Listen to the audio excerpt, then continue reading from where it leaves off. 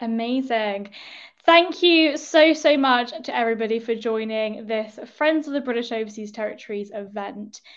Today, I'm super excited for us to get involved in this conversation. We're going to be talking a bit about conservation in the British Overseas Territories and exactly what that looks like. The UK overseas territories are a fantastic and diverse set of islands, as we all know, but the question of how we can actually protect their fragile environments and their species continues to be a question that we don't necessarily always know the answer to.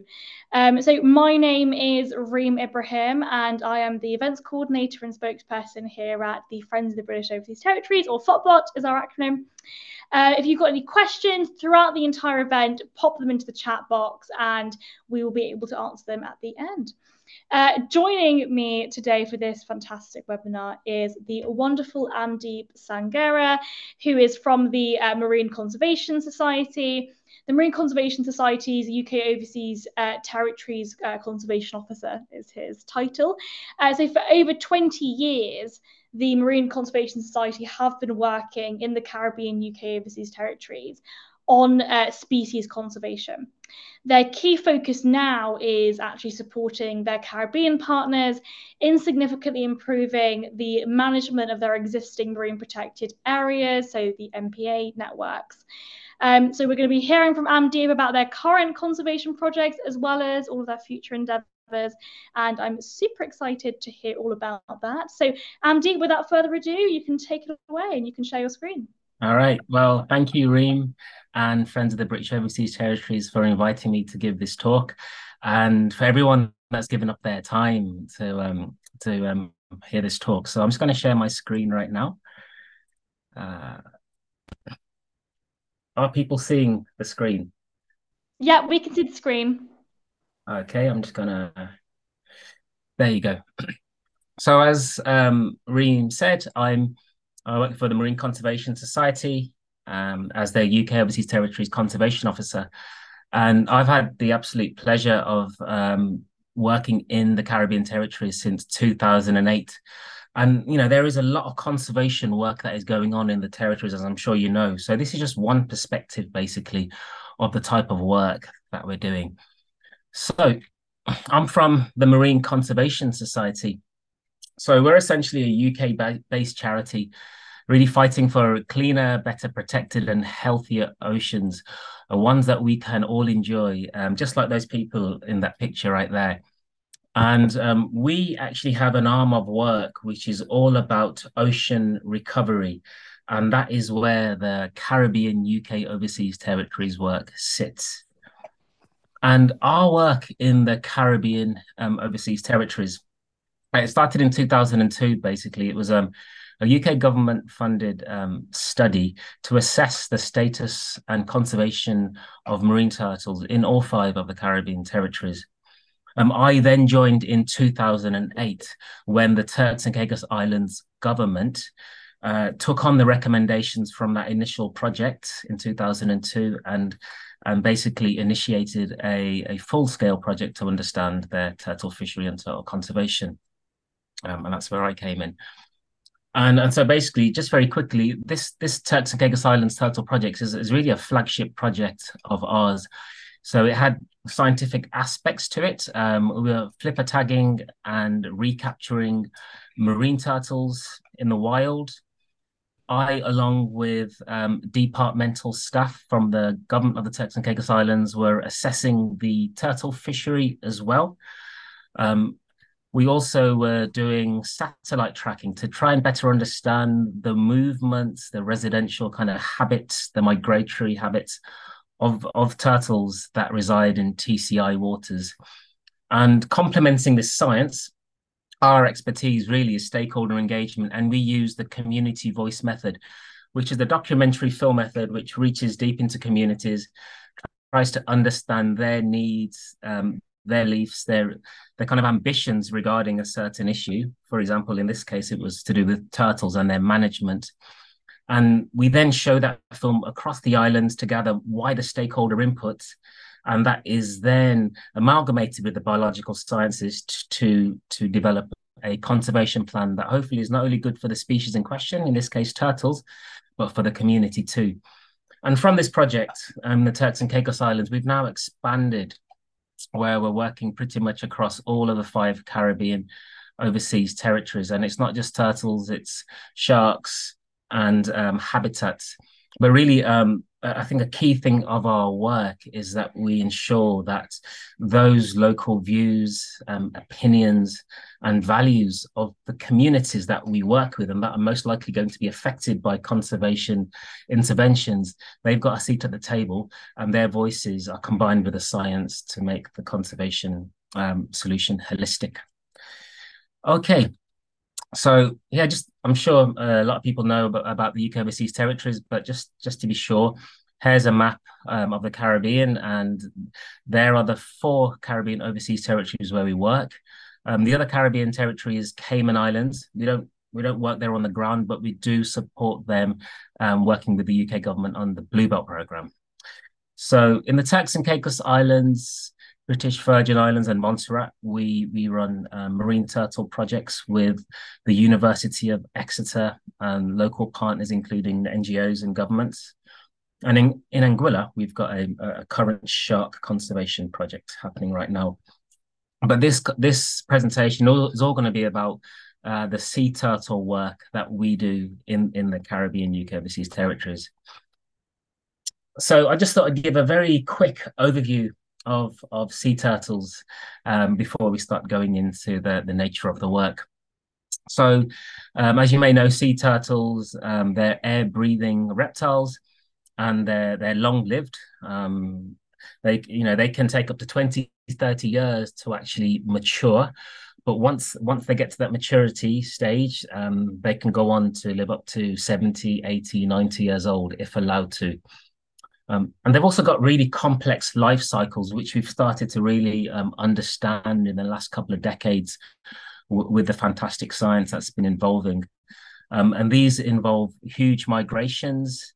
They involve a lot of time spent in what were known as home territories, especially adult turtles and those teenage turtles. And then we know that their turtles do these epic migrations, can be hundreds, sometimes thousands of miles back to their natal breeding grounds to breed.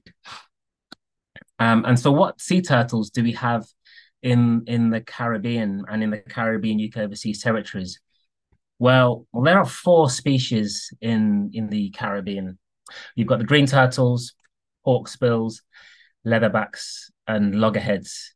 And at the bottom, you'll see there's 2 other species. These are the Ridley turtles, the Kemp Ridleys and the Olive Ridleys. You don't really get them in the Caribbean. If you do, they're probably the very rare passerbys. You normally get them in the Gulf of Mexico and North America and South America. Okay, this is a green turtle, so named for the color of its fat, and they're actually herbivores, and you'll generally find them on seagrass beds, like this juvenile green turtle in the Turks and Caicos Islands. And you can really see like where green turtles have been, because you can almost see that the seagrass has been cropped by the green turtle's kind of teeth and jaws. So if you're ever swimming across a seagrass bed and you kind of notice that the seagrass has been almost just like harvested or I should say almost mown, stick around because you might actually see a few green turtles. And the Caribbean UK overseas territories are, really endowed with these seagrass habitats, including wetlands as well. Here's a picture of Middle Caicos and East Caicos in the Turks and Caicos Islands. Ideal habitats, seagrass, lagoonal habitat for juvenile and subadult sea turtles to reside. And not just in the Turks and Caicos Islands, but in many of our UK overseas territories in the Caribbean, you've got similar habitats that are supporting green turtles. At the same time, in the Caribbean, you have a lot of reef structures as well. And this is another island in the Turks and Caicos Islands called Grand Turk. And wherever you get like reef mosaics like we have here, that's where you generally find hawksbill turtles, which is on your screen now. Unfortunately, these have been historically hunted for their stunning shells.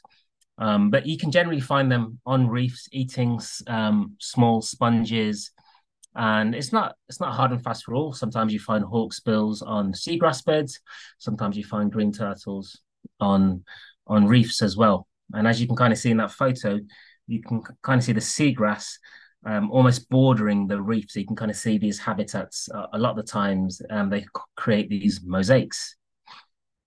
The next turtle, the leatherback, which nests in the BBI and Anguilla. I mean, really, this is the real kind of mariner of the turtle world. You don't really see these turtles in shallow kind of coastal waters. They're in the deep pelagic seas. I mean, they can weigh up to like 950 kilograms.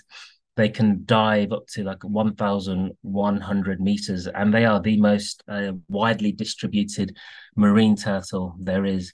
They're absolutely fascinating creatures. And the other turtle is the loggerhead turtle, so known for its huge head, as you can kind of see here. And they use that to crush clams, shellfish, lobsters, conchs. That's their main food. And generally, there's big nesting populations in Florida. There's also big nesting populations in South America. So really, whenever you see the loggerheads, invariably they're mostly just passing through.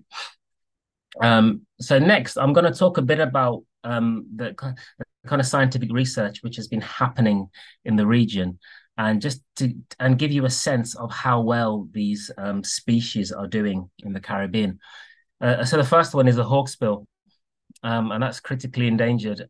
And these are nesting graphs, basically nesting densities. And those 5 graphs are of nesting beaches in Mexico, and you can kind of see they're quite variable. They're up and down. But that graph on the bottom right, you can kind of see the number of nests peaks at 2006. Sorry, this is in the US Virgin Islands.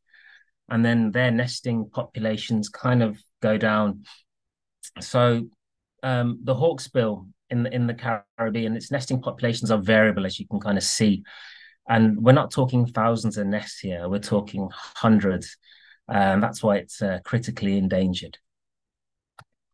Okay, the next species is the leatherback, and let's have a look how they're doing in terms of nesting wise. So in Florida, as you can kind of see, their nests have been doing pretty well, actually. They started off quite low in the late 80s, but they've had a bit of they're recovering now. There's a bit of dip in 2017, but they're looking at about 500 nests a year. But if you look at one of the bigger rookeries for leatherbacks in the Western Atlantic, French Guiana, while they were doing pretty well in about 2008 and 9, they've plummeted there. And there really is an issue with leatherbacks. We're not sure exactly what's happening with the populations, if it's variable food such as jellyfish, or if there's other kind of threats, potentially bycatch. We're not sure, but there's certainly an issue that needs looking at, and they're globally endangered as well and declining. However, the green turtles are doing really well. So the top graph is nesting, number of nests in Florida, and you can kind of see that that's about 30,000 nests a year recently, with a peak of about 40,000 a few years ago. And also in Mexico, you can see that there's hundreds, if not thousands, of nests there. And the bottom graph is Costa Rica as well. It's interesting to kind of see that Mexico and Costa Rica do seem to be having a downward trend or a tapering off, as does happen in populations of wildlife. They can't always keep that kind of level of growth. A lot of it is to do with their habitats and the density of those habitats and how much they can support. But regardless, There are in this region there are millions of green turtle hatchlings that are crawling out of nests in these locations and finding their way into the deep sea and then coming back to reside in the Caribbean, including the Caribbean overseas territories where the swathes of seagrasses and wetlands are ideal habitat for them to grow and mature. And in the Caribbean, green turtles are least concern. Yeah, so they're doing pretty well. Okay. So I just mentioned those green turtles. When they actually hatch out of the nest, they invariably go into the deep sea, the oceanic gyre in the Atlantic, where there's very few predators, and they're basically in mats of sargassum. They get to about a dinner-sized plate, and they then come back into the coastal shores. But however, there are a lot of threats affecting turtles and their survivability. Excuse me. And the first one is habitat degradation. And so this is a photo taken of a juvenile green turtle in the British Virgin Islands. And you can kind of see it's a severely degraded reef habitat. And a lot of that has been caused by climate change, bleaching, rising sea temperatures, hurricanes, also kind of destructive fishing practices as well. So that's a definite issue, as well as development on land as well, with that kind of detritus washing into the sea when it rains and kind of forms a layer over the reefs, can also be very damaging as well to water quality too. And as these turtles do get bigger, they'll start nesting on beaches. And for that, they need to be dark and quiet, so the turtles don't get afraid and potentially abandon their nests.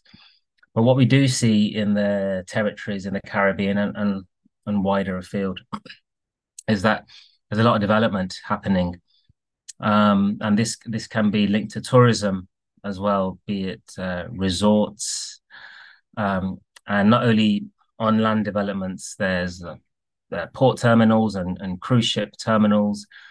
So yeah, this is a real threat to the habitats that these turtles need essentially. And big one, which I kind of mentioned before, is climate change. So the sex of turtles are actually determined by temperature, and we think it's about 29 degrees. It's the kind of balance point. If the temperatures in the actual nest of the beach increase over 29, then you start to get more females, so a feminization of the population. If it's less than 29 degrees, you get a skewed male population. But with our warming world, we are now starting to see in other parts of the world marine turtle populations heavily skewed to females. And I think there was a study in Australia where a lot of the hatchlings that were coming out of these beaches, these nests, were like almost 99% female. So what can we do? Well, we essentially need to protect this matrix of habitats, be it the beaches, seagrass beds, reefs, wetlands. And only through that, with close consultation with communities, because we understand that these habitats are vital to blue economies and the fisheries of Caribbean territory communities. I think developing plans, only through that, then do you start to build resilience in your habitats against climate change and the ever-increasing threat of these hurricanes, which are only likely to become more frequent and likely more violent in the future. We also work with a lot of fishing communities as well in the territories, and it can be said that the turtle fisheries are also a threat. However, our experience is that these are mostly our artisanal fisheries that go out on day boats, variably in the morning and come back in the afternoon. And they're really targeting economically important fisheries such as lobster, Caribbean spiny lobster, queen conch fish, and they really have a small scale turtle fisheries. And this is just a map of the extent of turtle fisheries in the region. And those areas in green, that's where countries have completely prohibited turtle take. But if you think about Nicaragua, which takes 8,000 green turtles a year, these territories in the Caribbean are taking really tiny amounts. And while they're not economically important, these turtle fisheries, they're culturally important to the people. It is waning, that kind of relationship with turtles. It was something that was historically a lot stronger before kind of the globalization of food from the States came into the Caribbean, but it's still important to those communities, and their voices certainly need to be heard. And so that's kind of an overview of our turtles, basically, the kind of status and the extent and their threats in the Caribbean. And just going to talk a bit about our work and the kind of skills that and kind of services that we're bringing to the Caribbean territories to help them with their marine management needs. So yeah, essentially, as I said, our work really with turtles in the territories is to develop conservation plans, that look to protect these types of turtles, the larger size classes and breeding turtles, but definitely acknowledge cultural uses, economic uses of turtles in these islands, to acknowledge that and to develop plans, that kind of reflect community values too. And our projects are multidisciplinary. We provide the social science expertise, and we work with University of Exeter as well as local scientists. So in front of you on the left, that's Dr. Shannon Gore from the British Virgin Islands. She's a turtle scientist. And on the right-hand side is a fisher from one of the islands of the BVI called Anegada. And a lot of our work involves local scientists and the fishing community in actually carrying out the research in terms of it being transparent and in trying to use the local knowledge of those resource users that use these resources, but to have them in the processes too. And so, as I said, with the science, I talked a bit about this before. We've been using this documentary film method called the community voice method. And we've used it in the Turks and Caicos to really good effect in this turtle project. And Reem, if you can remind me, I'll talk a bit about the impacts of this project in the Q&A. But essentially, it's all about filming local perspectives on a particular issues, like I said, and we invariably film about 30 people that form a cross section of society, and that kind of are related to a particular issue. So here we're filming somebody in the British Virgin Islands who strongly wants the protection of turtles in the islands, and at the same time we interview people that have different values, such as fishers who've fished turtles for generations. And not only do we try and interview these two demographics, we try and open it up as well. We know that women have really incredible insights into this, and they need to be part of the solutions as well as wider society and community champions.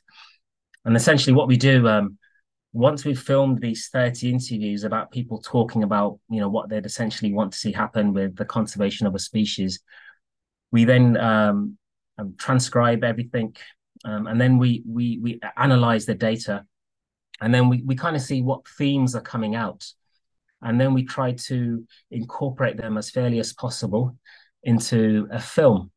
And this is a recent film that we released for our turtle project in the British Virgin Islands, which is all about how can you balance conservation and culture. And then we then go back to the islands where we show this film at workshops. And essentially this is at the beginning, we have a scientific presentation, so the stakeholders are kind of aware of the results that have come from the kind of biological aspects of the project. Then we show the film, And then really this is where the magic happens. A lot of the times, these issues can be quite polarized, as we all know. And, it could be perceived that particular issues, that there may be demographics that don't actually get on. But the way we do these films, we show that at the beginning of these films, everybody cares for the ocean.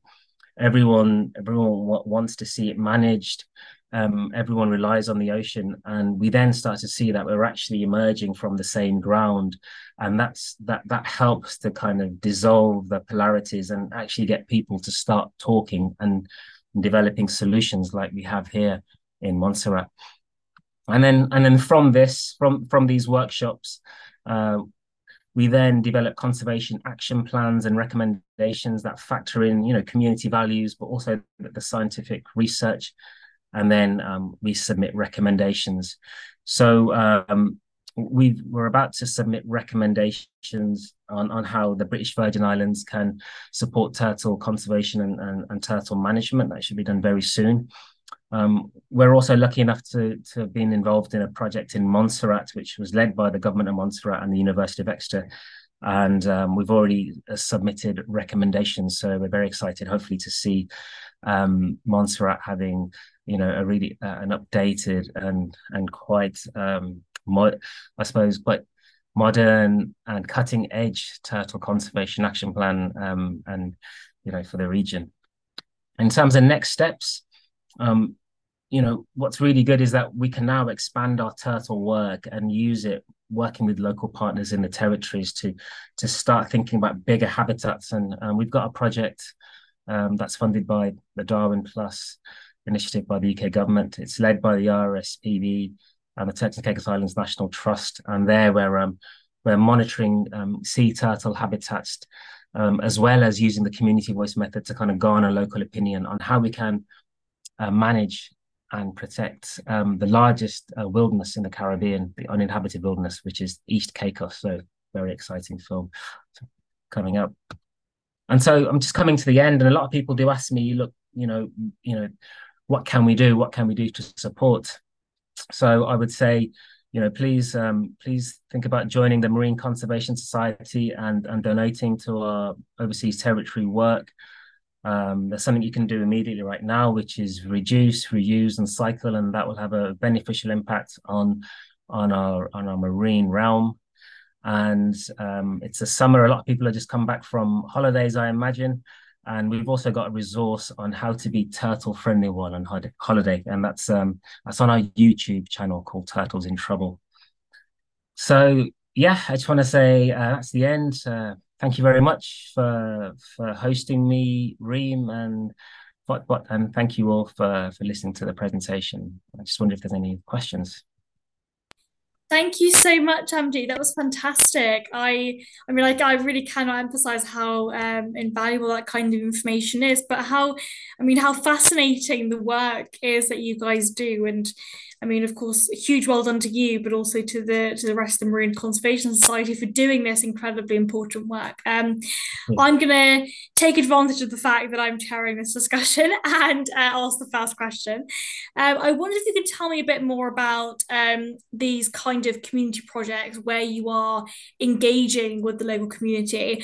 Obviously, you can talk a bit more about the community voice methods, but I'm also really interested in how you sort of work with those local communities. You spoke about the fisheries, for example, and that a lot of the time these kind of turtle fisheries aren't economically important to the islands, but they are culturally and socially important to the people there. Yes. Especially as a result of free trade with the US, which means they don't necessarily need to produce it themselves. So how do you work with the communities, and how do you emphasize highlight the cultural importance over the economics?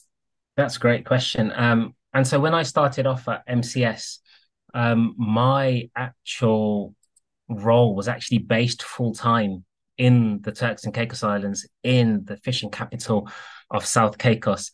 So I have to really give credit to the Marine Conservation Society, Turks and Caicos Islands government, Duke University, and the University of Exeter, because it was really their methodology, which is all about immersing yourself into community, building trust with a fishing community that might initially be quite reluctant to engage on a turtle project just because it divides societies, be it from the Caribbean and the West, because we've got different ideas on how they should be managed. So that was it, really. It was me living in these communities, full time for a couple of years, getting to know the fishers, which I'm happy to say a lot of them are really good friends.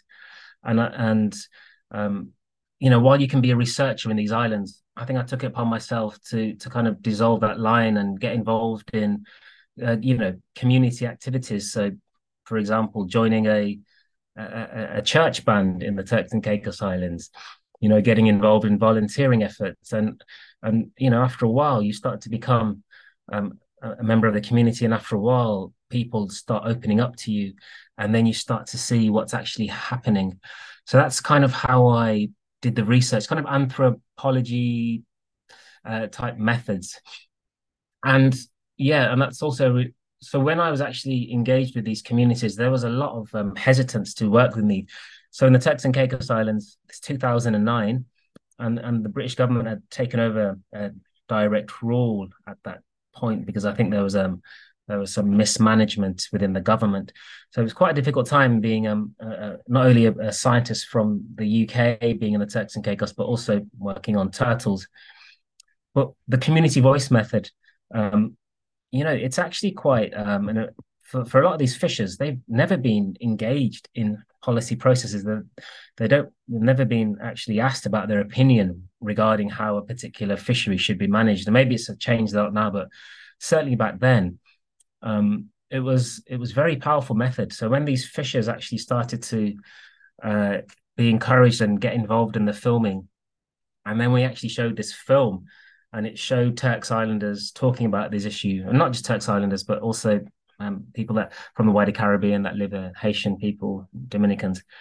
These communities saw actually, oh, these are our people, and it helped to build trust, and that film actually helped me get a lot of trust because a lot of those fishers were very hesitant to actually engage with me. But once they saw that film and they realized that they were being taken seriously and that their voices were being heard, we started to get a lot more participation.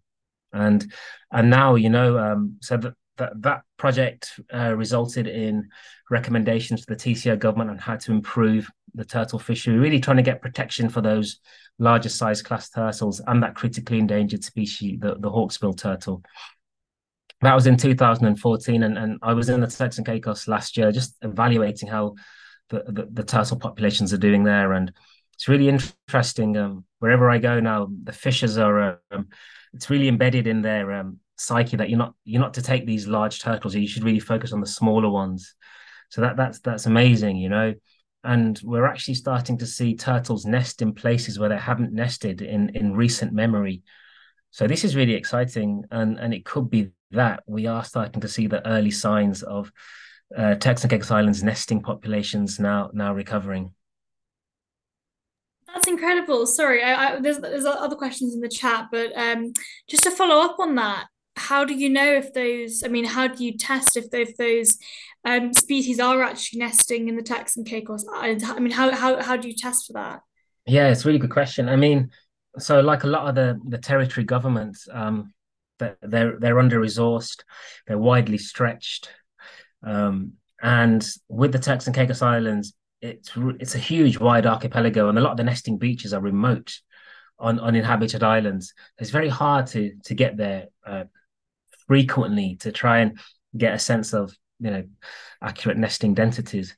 But what we do is we try and get to these beaches when we can with a lot of our local partners and the government officers. And essentially, you're looking at turtle tracks, basically. And then from the turtle tracks, you can actually tell which species has actually nested because the greens, the leatherbacks, the hawksbills have unique kind of nesting tracks.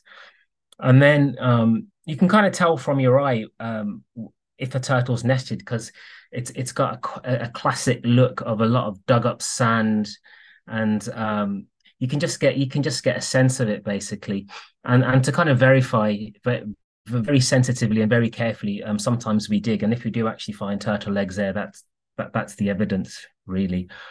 But we have been seeing a lot of turtle nesting in the Turks and Caicos Islands, and turtles will invariably come back every 2 weeks. So once you start to see kind of a lot of activity, you can still see turtle tracks from a few weeks ago, and then you can kind of get a sense, okay, yeah, that something's happening here. That's incredible. I mean, that's so fascinating. Thank you. We've got a question from the Honourable Claude Hogan in the chat from Montserrat. He said, "Thank you for your work with Exeter in Montserrat. Are your do you have any recommendations for legislation or policy or strategy? So, as a politician, what kind of strategies would you sort of try and implement to support that kind of conservation?" Sure. And thanks for that question, Honourable Claude Hogan. Hope you're doing well. I think it's a while ago since we last last met in Alderney.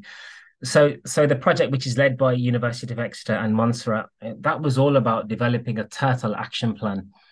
And so we have submitted turtle fishery legislation, which is looking to update Montserrat's Turtle Act, and that is kind of still in the process. So unfortunately, I can't talk about that.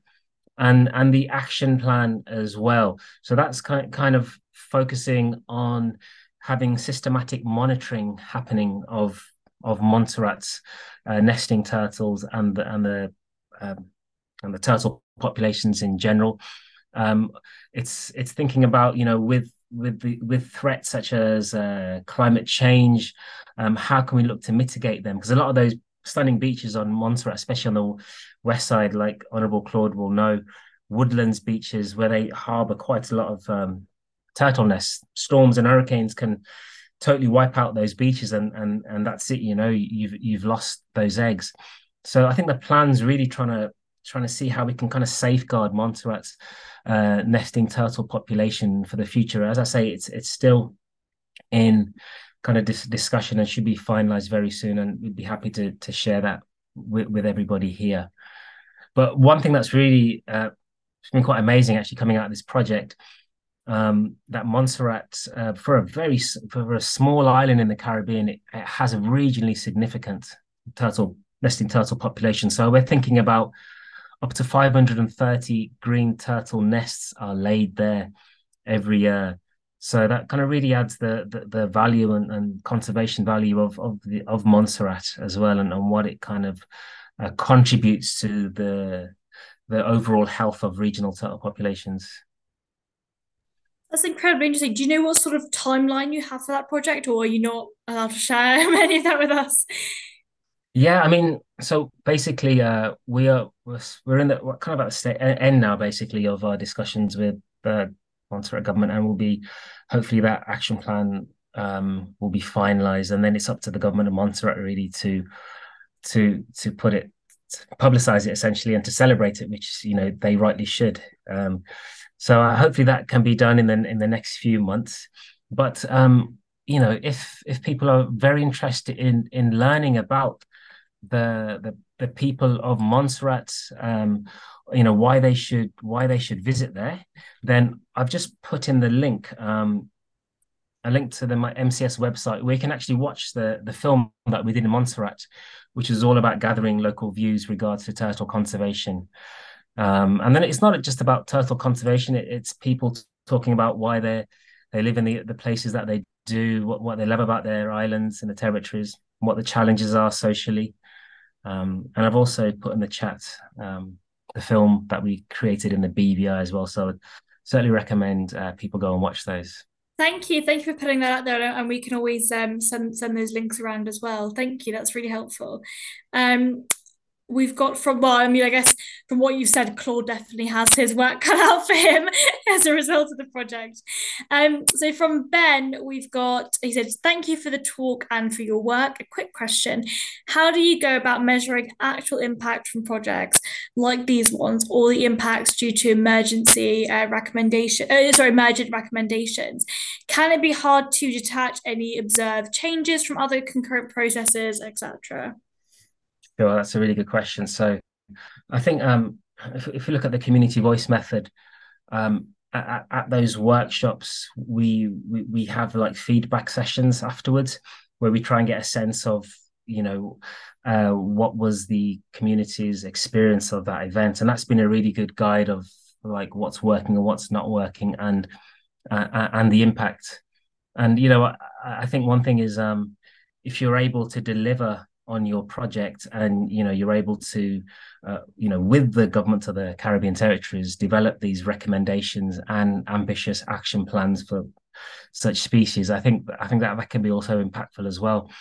But like I say, I kind of said previously, with the territories being quite stretched, it can be difficult to kind of have that systematic monitoring, to have real true sense of the impacts of the work, and that's always going to be difficult.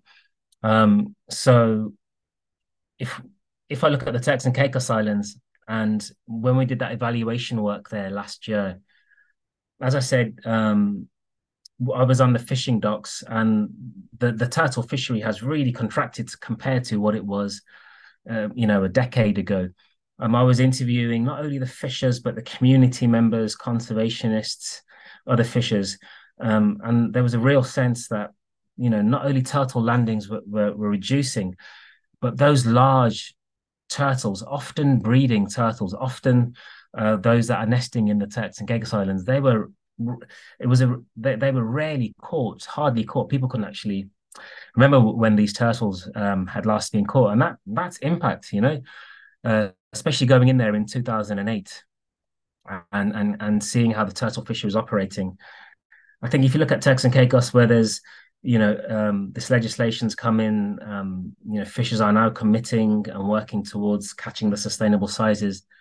Those larger turtles aren't being caught, and you're starting to see, nesting levels increase. Yeah, you're right. You can't say with 100% certainty that this is due to it, but I think you can kind of join the dots, as it were, and you can kind of say, yes, this does seem to be working. And I think, Ben, yeah, that there have been other concurrent processes. So in the Turks and Caicos, you've huge levels of tourism that have happened, and there's a real demand now for other economically important fisheries such as conch and queen lobster. A lot of those turtle fishermen that I used to work with 15 years ago are saying, we're just simply not interested in turtles. There's more demand for the tourist markets that want, queen conch and lobster as well. So there are these other processes that are kind of happening, but necessarily doesn't mean that it's always going to be positive for the turtles. We're in this shifting ecosystem. There's massive change happening, especially in the Caribbean region. So that's why we need that kind of like long-term monitoring. Yeah, I guess that's particularly interesting for those sort of long-term projects, because you've got to be monitoring the way that those ecosystems are changing in the long term. So I think that's particularly interesting. Ben also says, is the Marine Conservation Society doing or planning any further work in the overseas territories, perhaps as part of or beyond the involvement or contributions to the Great Blue Ocean Coalition, which he believes the MCS is a part of? Is the MCS part of the Blue Ocean Coalition?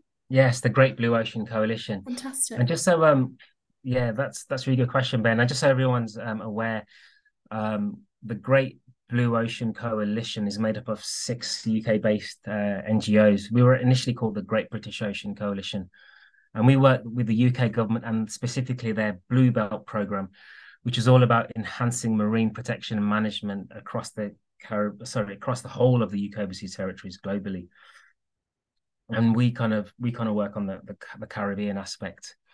And so our work through the Great Blue Oceans, where we've lobbied UK government to send resource and expand the Blue Belt program to the Caribbean, is having a lot of impact.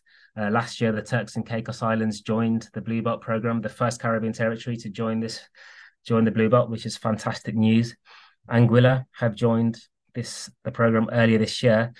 And if you go onto Twitter and you go onto the Blue Belt program's Twitter page, you'll see that they're in the Cayman Islands now, running a workshop all about what Cayman Islands priorities are for the Blue Belt. And this is actually once in a generation funding, really, because the territories, I've said a few times, they are overstretched. They've got huge ocean spaces to deal with, and simply just the threats. They just don't have the capacity. How would you deal with a Category 5 hurricane? If you're a small island state, and so the Blue Belt program is incredible opportunity to support these territory departments, given the resources that they rightly deserve and need. There's a lot of manpower on offer. There's also a lot of technical support that the Blue Belt is providing. And so, yeah, this is really important. And we kind of work at that interface between the Caribbean territory governments and the UK government, trying to advise and lobby and support communications. And in terms of like our other future work, I think one thing that we've seen with the community voice method projects in the Caribbean territories is that fishermen repeatedly saying that they don't feel part of general fishery management processes in the island. They don't feel like their fisheries are valued. A fisherman back in, let's say, 20 or 30 years ago, they had a really high status in some of these Caribbean territories of, the providers of food. And now that's kind of really plummeted, and it's often in places seen as a last resort, really.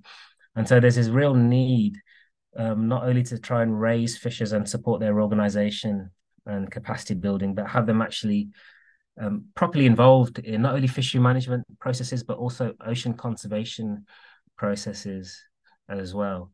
So that's kind of the direction of our work, really, which is evolved from our current work in the territories. And how do you get the fishermen involved, or at least the fisheries, as an industry as a whole?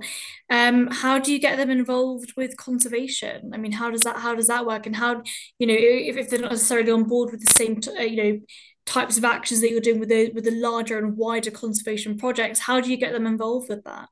Yeah, sure. Well, I think not only do we kind of situate ourselves in these islands and get to know the fishery industry, but we're actually, we're not against fishing. We think fishing is hugely important in these territories, like the fishermen tell us. If, on the back of the COVID-19 pandemic and regular hurricanes, food security is vital to these islands, and fisheries are really important to that.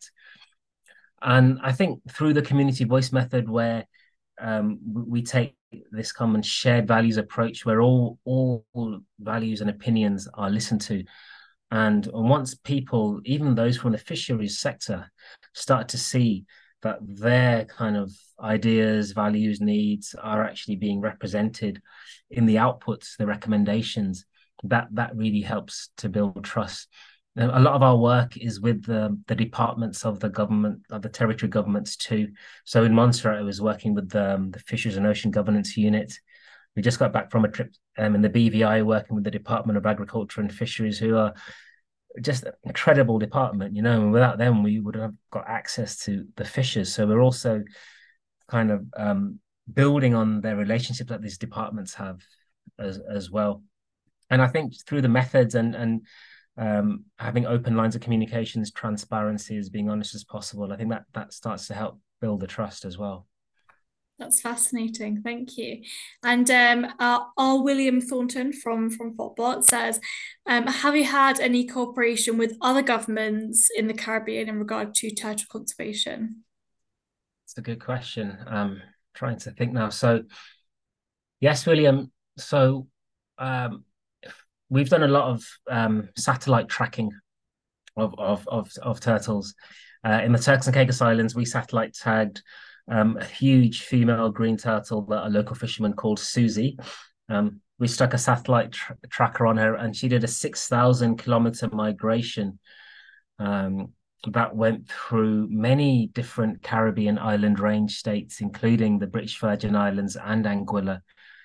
And there's a regional mechanism for turtle conservation in the Caribbean, and through that, we were working, or at least informing government officials, conservationists, that, hey, we're having these turtles come into your water.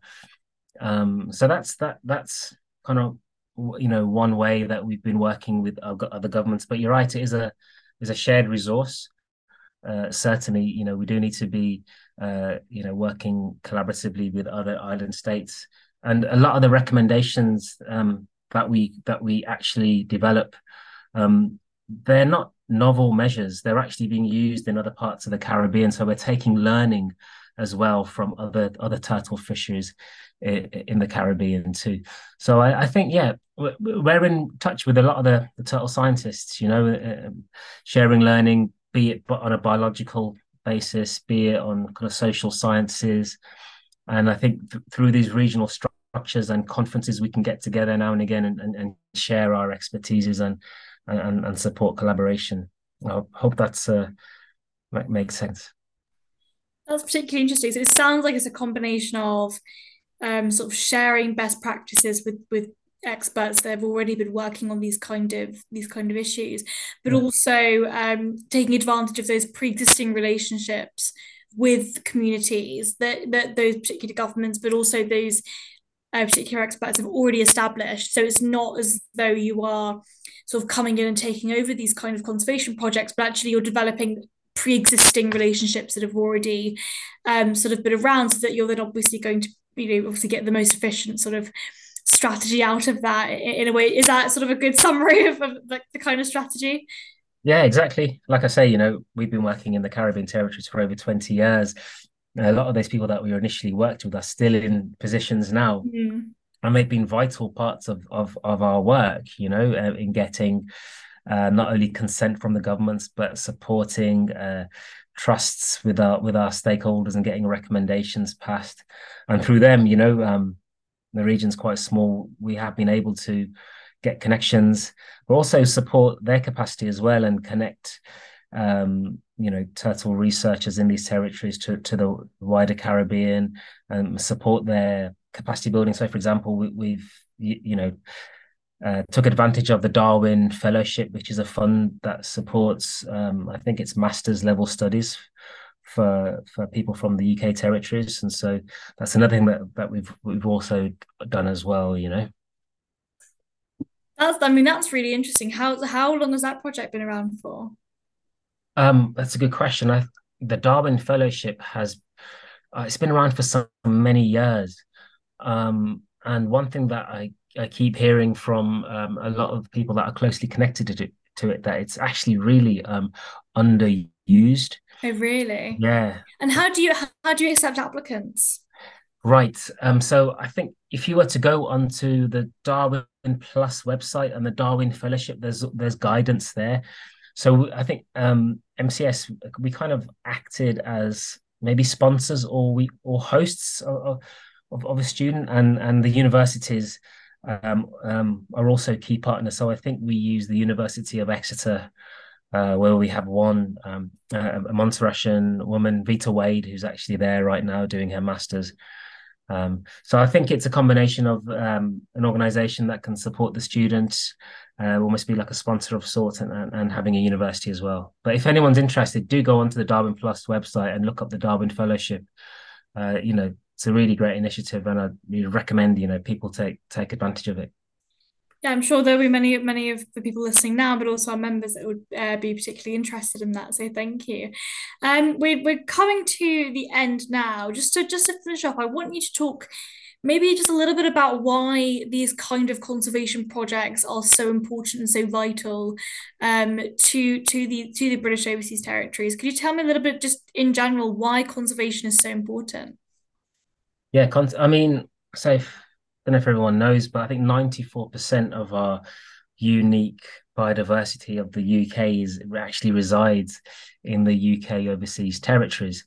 A lot of these are small islands which are, biodiversity hotspots in the main, but they're also susceptible to a lot of threats. Be it from climate change, be it from pollution, disease, invasive species. And from my time being there, you've got this incredible marine wealth, really precious marine wildlife that reside in these incredible places. And at the same time, you've got just these fascinating communities that have had these relationships with the sea and with nature for a very long time. And in my experience, the seas are fundamental to the Caribbean OTs, not just for their blue economy, but for a sense of themselves. It's in the psyche and the lifeblood of the people. Often you go to these territories and you hear about island culture, and it just something just clicks, and you see that these the communities, and the healthy marine environment, they're interlinked.